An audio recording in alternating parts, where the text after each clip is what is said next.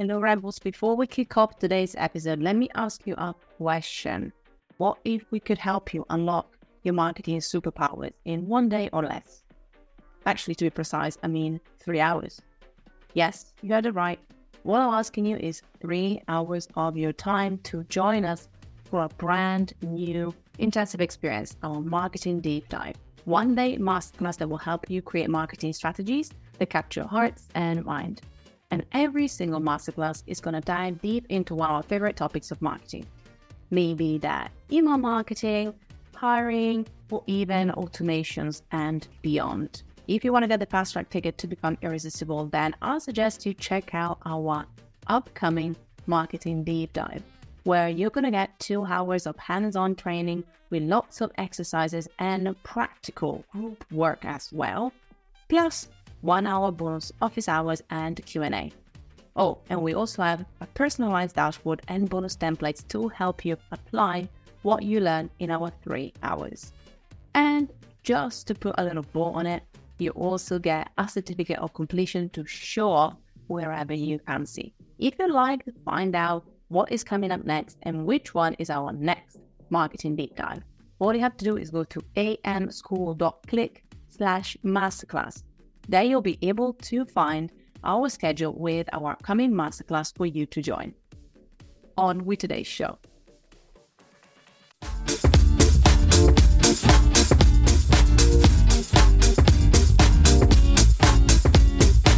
Hello team, and welcome back to Alt Marketing School. In case you missed us, I am sure you did. We are back with our fan favorite, our teacher favorite, our everybody's favorite. Hi Jess, and how are we doing? And how many Sims expansions do you own? You can answer both questions, please, and thank you. Hello, I'm very happy to be back. I own Get to Work. I own Tiny Living. And I own Parenthood. And I've got a bowling stuff pack. Your Sims are living at large. And I've got the city living one. I'm obsessed. I just love that you thought, you know what my Sims need in their life? They need a bowling alley. That's what they need. Yeah, but that's exactly what I thought. So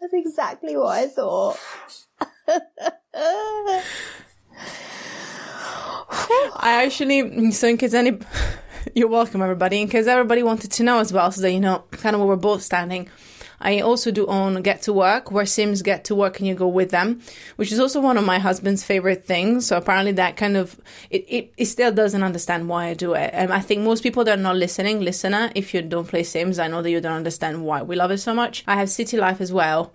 I have University, which then I kind of regretted because I was like, why am I reliving the trauma of going to uni through a non-real being? And I also have Spa, the wellness one, because obviously with my background, but Tiny Living, I'm intrigued. And also there was the one, is Tiny Living the one about kind of gardening, but also like you got the kind of like sustainable stuff and things like that, or is it another thing? The sustainable one is called Eco Lifestyle. Sorry. Sorry everybody, I got it wrong. Wow. She is sass. Tiny Living is the one where you can build tiny houses and your Sims they can grow their skills faster and they make friendships quicker when you have a tiny house. Cute. Mm-hmm. Sims is changing the world even from within. I love it. Amazing. So now what I would love to see is like in this episode, how many people did we lose up until minute 2.5? And they'll be like, nah. Not for me. We should give them a time. You're not talking about marketing. So, like, if you want to chat Sims, we'll talk Sims up to this point, and then if you can just skip to a minute to talk about marketing. Just, for the Sims chat, I should put it at the beginning. I should do an extra intro. For the Sim chat, stay for the first 3 minutes. And if you want to get to the marketing chat, just kind of like skip back. We'll be fine. But thank you. Okay, so we now know, which is great. We can then chat off air about more updates that are coming. As a reminder for everybody, I do own a Sim laptop. own as in is an old laptop from my husband's work. And that is my Sims laptop, because Sims is so heavy that with any laptop that is not a computer, that's the only thing you can have on it. So just in case anybody needed to know, as a reminder. And yeah, welcome again, by the way, Jess. Let's go back to what we were going to talk about. And I have questions for you. Are you excited? Yeah, I am. Buzzing. I was thinking if you remember our last chat with Jess, it went really well, and we actually talked about a lot of questions. We kind of tailored it towards the session that she's going to run for us for the cohort in general, because I thought it would be a great kind of starting point, because it was all about foundation of social media strategy. And so because we got some great responses from that, we just thought to evolve, because marketing is evolution. So our sessions together are going to be more about kind of questions, because one of the things is we get a lot of questions from our students, and also I opened it to social as well this time, just to see what comes up. A lot of questions about social, like when it comes to marketing, I think that's where a lot of people kind of want track towards. We also have a couple of other questions. I picked up 3. We might be kind of talking about any more, but I really like these 3 because I think are quite relevant too. So I'm going to start with one from our cohort students, if that's all right. One of your favorite topics, because if you follow Jess on Instagram, you've talked about it recently, is content pillars. This person asks, are content pillars still relevant in our strategy? Fun fact, this is something that more than one person asked as we introduced content pillars as a concept. So I'm going to open it up to you. I'm going to look at social media for this one, because we use kind of content pillar more as guidelines rather than actually what you usually see. I just want to disclaim that. So it's not necessarily that kind of hard topic. It's more an understanding of your intent with your audience. But when it comes to content pillar, as we would think about them traditionally, if we know a bit of marketing, what do you think? Are they still relevant? Are they not relevant? Are they overhyped? Where are we sitting on them? And maybe remind us again of how you would define a content pillar. Okay. So I have a love-hate relationship with the content pillars. And this is the thing. If you've worked in marketing for the last pre-COVID, content pillars, from my personal experience, weren't even a word. When I was employed, no one said, okay, so I want you to tell me what our content pillars are. None of my employed bosses in marketing ever said that. It was never a thing. The only thing we have to do is create content that the audience resonates with, and create a variety of content. Fast forward to suddenly everybody waking up and becoming a pro at content over lockdown, like the baby boom of marketers that sprung out of everywhere, and coaches and even business coaches, to help people who are just starting out creating content to promote themselves. They probably don't know what to say. And so this content pillars or content buckets, I think, just came out of the woodwork. And it's a thing. It is a marketing thing, but more of like something you learn in marketing uni rather than hands-on in the real world. So the baby boomer marketers came out and started sharing, you have to post, if you want to grow, you have to post educational, inspirational, relatable, and sales content. And those are the 4 pillars that you have to stick to.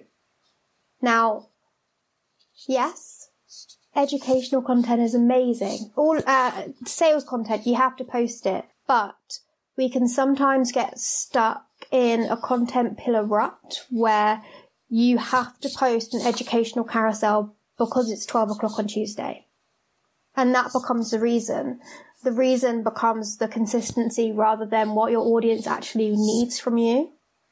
When you're doing marketing for your small business, you always have to be on the money. You always have to be looking at what your audience needs, what are their likes, what are their dislikes. And if you're stuck in content pillar world, you can be stuck inside your bubble of your brand rather than doing that research and staying kind of on the money. I hope that makes sense. I went into a bit of a rant, but I tried to break it down. It's okay. To be honest, there was part of me that knew and hoped you were going to go that way. So when the question was asked, like again, by multiple people, that's why I don't have a name. I just wanted to bring it back. So, excuse me, just to piggyback on that because I agree 100%. And that's interesting how you define pillars, how we do pillars, which is a twist on how I would see pillars. And I agree. I worked in marketing for almost 14 years now. Pretty much. And pillars were not a thing when I started about 14 years ago. That's the funny thing. We talk about topics, for example, as well. But I agree, and I love the reframing you've done. It was almost kind of curated as a way to help people that started posting content, and how many people did. And there's I see now a lot kind of people coming up and being like, content pillars are not your strategy. And I believe that as well. And I agree with that too. But I think then it's great to say that, but then you also need to give people an understanding of that, what a strategy is, because even if it's kind of sensational, it's like, yeah, content pillars are not your strategy. And I'm like, fine. And then they say strategy is a combination of things. And part of me is like, you can't just say what strategy is, because even you Jess, you kind of mentioned that I think sometimes we want to find a silver bullet when it comes to these things. And I think that a strategy involves different things that we talked about again in the previous episode if you want to. What I like to use pillars as, and what we call pillars, for example, is actually tied back into your values. So it's kind of like using your values to inform some content that you might want to create so that everything kind of falls together. And the students love it, fun fact, because they actually said it helps them with their creativity of things to try. So I think it's almost like one, which you talked about, one side of the coin is like, if you do find that you're struggling, if you do find that you want some structure, you want to kind of bring things and cohesiveness together, something, whatever you want to call it, we call it pillars, that kind of has a guideline is great. But then you always have to get back to both the needs of your audience and in a way also the direction of the platforms, which we'll get back to in the next question. I don't know if I'm making sense. But I think you are. But I think a good example would be to share marketing schools pillars and why they're there. Excellent point. It's kind of fun fact because we literally redid this. And that's another point, actually. We redid that recently because we had to kind of refresh. So I'm going to go to our values, which are... I'm actually turning them into a sentence. That's our all-side conversation. But I found that it was a lot easier for me to remember them because I had a very swanky values. And I never mentioned them because actually what I kept saying is we want to make marketing impactful, accessible, inclusive, human, and fun. That's the one. It's sticking into my head now. So I kept saying it and saying, I realized that these are our values. So I think that kind of shows you, in a way, the different kind of pillars that we have. And I almost mimicked it around that. What do we want to do for our audience? Yes, we want to educate them on how to make their content more accessible and inclusive. Yes, we also want to make the content more human. So we also want to entertain and relate to them. And then obviously we break it down into the different ways that we can do it. One thing that I was going to say, though, just to add on the strategy piece, is that even with these examples of like taking the value and then thinking, okay, what are we going to still do? What are we going to give them? I always go back to the strategy, though. I need to make sure that these kind of pillars or guidelines build a journey for the audience. So they help them identify what are their problems. They help them identifying what they're struggling with. They help qualifying or feel like we understand those and we can provide some solutions. And then again, after that, we share with them how we can help. So you have to do that know, like, and trust. And I think we kind of forgot about its existence in social media. And we kind of think that everybody that kind of gets to know you and meets Jess for the first time, they're like, yeah, I'm going to buy from you tomorrow. And I think we need to find a combination of content that can help with the different sides of our relationship building journey instead of always looking at engaging and selling almost. And I think that's what we are missing. Instead of thinking about it as brand awareness, can we thinking about people actually getting to know you, getting to understand who you are, whether it's behind the scenes or any type of content? Is it helping? Again, is a bigger conversation, but I didn't want to just randomly mention values and pillars. I wanted to give you an understanding of how I put them into practice. Love it. She was like nodding.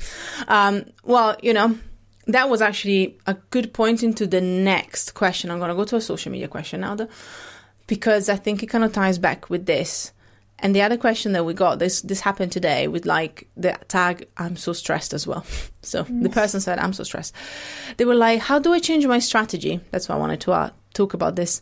Now the Instagram is back to being a photo app. So because I think it's relevant to what we just talked about, I thought I'll bring this one up now. What are your thoughts? Because I have thoughts, but I want to hear your thoughts, because I think I rambled a lot about our stuff. So I'm going to leave it to you to tell me what you've been thinking, when I'm pretty sure you've seen everybody just flailing about this as well. Yeah, people feel like this because there's so many culture vulture marketers on the app that tell you the rules, like just post reels, just post trends, post 5 times a day, don't post static content. There was a dip in static content when reels was first added to the app, because reels were getting priority because they just wanted to do that, which makes sense. But the playing field leveled out really quickly, but misinformation was still threaded through everybody's feeds, because that's how gurus can get a quick buck. If they say something like conspiracy, they just end up getting loads of people going, oh yeah, that must be true because my content isn't working. I've been getting really low engagement, and it must be because Instagram isn't for still content. It must be because of that. When really, it's because, and I say this with so much love, but your content isn't hitting the mark for your audience. You're not getting the engagement that you'd like because your content, there's something wrong there and we need to fix it. It's not because Instagram's platform prefers one content style to another. Like, I still see videos on there that have been taken from TikTok with the TikTok logo going viral. I still see little, the smallest Instagram photo size. I still see that being shared in loads of people's stories in the same size. Like The Rock recently posted a really tiny landscape video that went viral. Like, the only rule to strategy, and is to make good content that makes sense if you want to captivate your audience. Instagram will gobble up any form of content you feed to it. It loves it. Feed me more, see more. Like, it will take everything you give it. But it's in your audience's hands whether that content thrives or not. Can I add something to that? Yeah. Which is actually going to be completely unrelated to this, because I think you nailed the actual understanding behind the feelings as well, but also why people have these concerns and this is happening. The other thing that I want to say, and I'm also saying that we love, let's just kind of preempt that, but especially from somebody, again, who's worked in marketing for a long time and used channels that now are even extinct. I even tried Vine for one of the companies I was working for, because Vine was a thing. Anybody who knows what Vine is, show my age, So anyway, the point being, these platforms are free platforms for us to share our content. And we need to remember that, because before I was doing marketing, so maybe 20 years ago, we were mainly marketing was mainly paid for. There was a bit of content marketing, but that was also very novel. So a lot of it was paid for advertising. Marketing wasn't a thing in itself until then advertising shaped up into other ways of marketing yourself, when like word of mouth became more of a thing on top of it too. So I'm saying this just to kind of put things in perspective as well. It's like everybody's doing their own best interest. I'm not saying that Adam is like becoming like Dr. Evil, just like in a corner. But, the platform is just trying to survive. It's trying to make money. It's trying to grow because, the company wants to keep on going. So we have to think about it this way. This is a tool that you can use also for free to kind of reach more people. And that is great. Yes, it's taking us a lot of time, but whichever tool you're going to use, you won't incur into that issue. So this is just a reminder that if this platform is not working for you because you're going against, we talk about it also in the session with Jess coming up with the students, like, the content that they asking you to create, you genuinely hate it, then don't do it to yourself. Especially if you have that choice. If you're not working for somebody else and they're asking you to be on TikTok and you hate it. If you have that choice, then, choose a platform with a format, with a space that actually you enjoy. And I just wanted to say this because the platforms will keep changing. You can't do anything about that. And I totally agree. Go back and listen to Jess again. Strategy is about great content, regardless of what content it is. The platforms will take it anyway. But also remember that the platforms are a free tool for you to use, and that it means that you have the choice to use the tools that you want.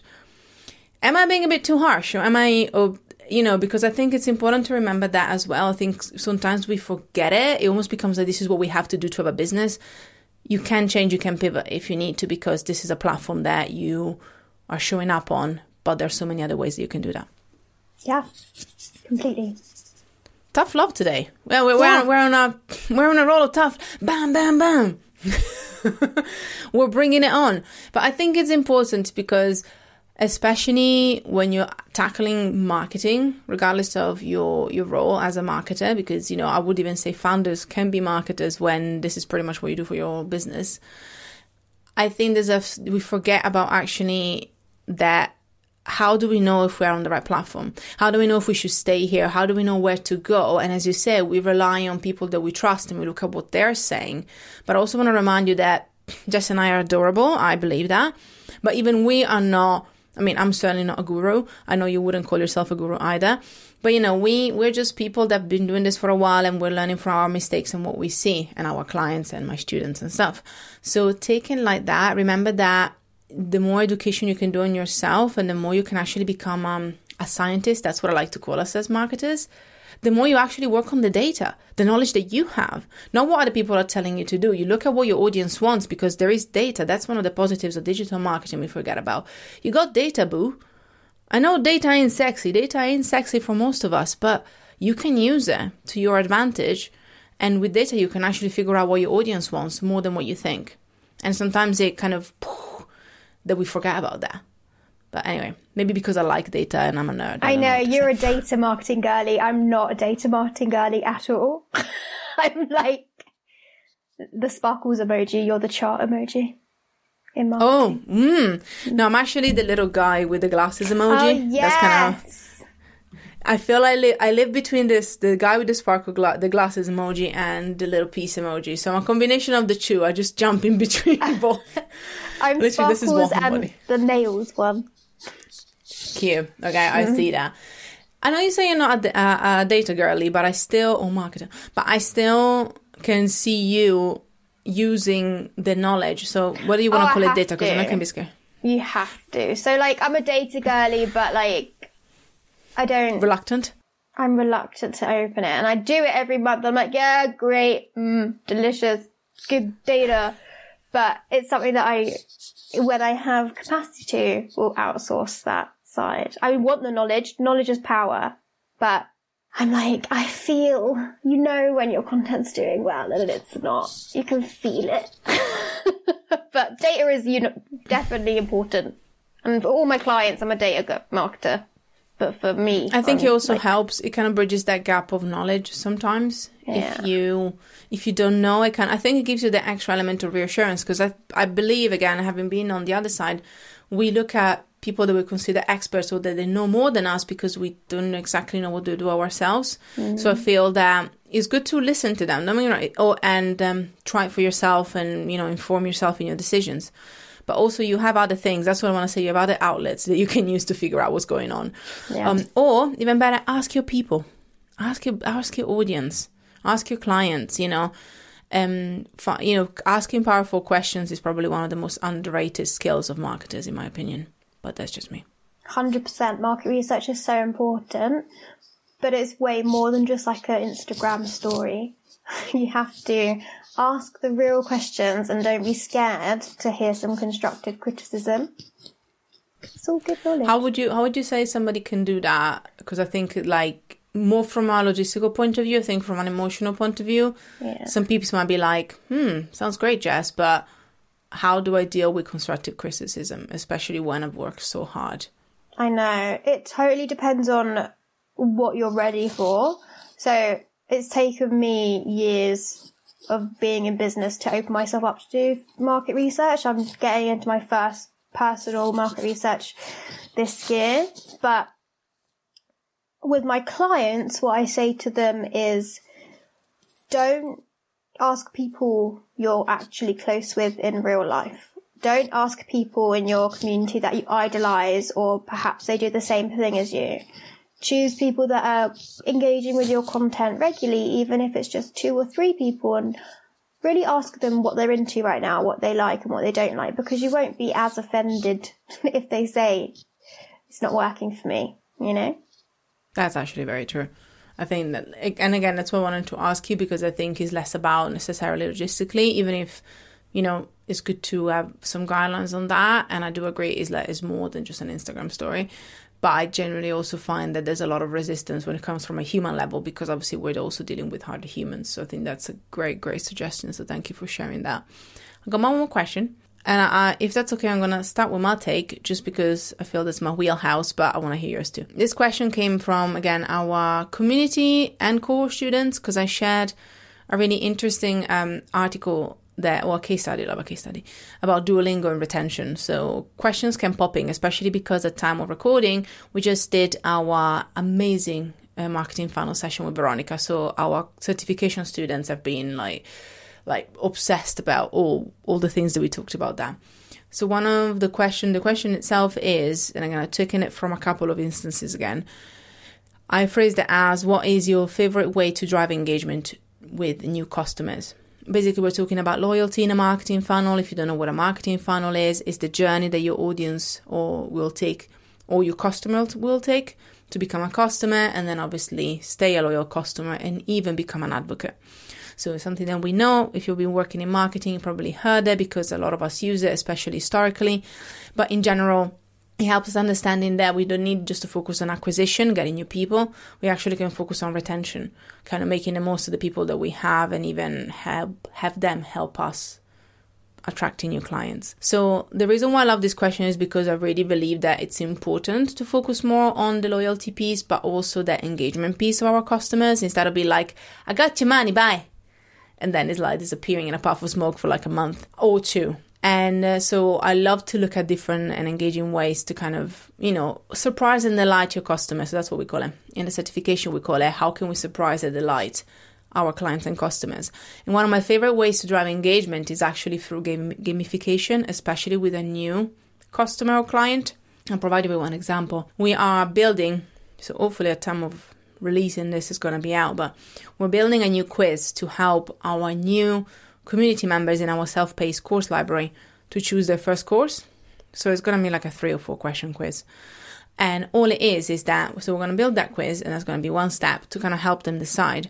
But also we're going to have micro missions for them that they can take, and they're all related to them starting to use the platform in our case.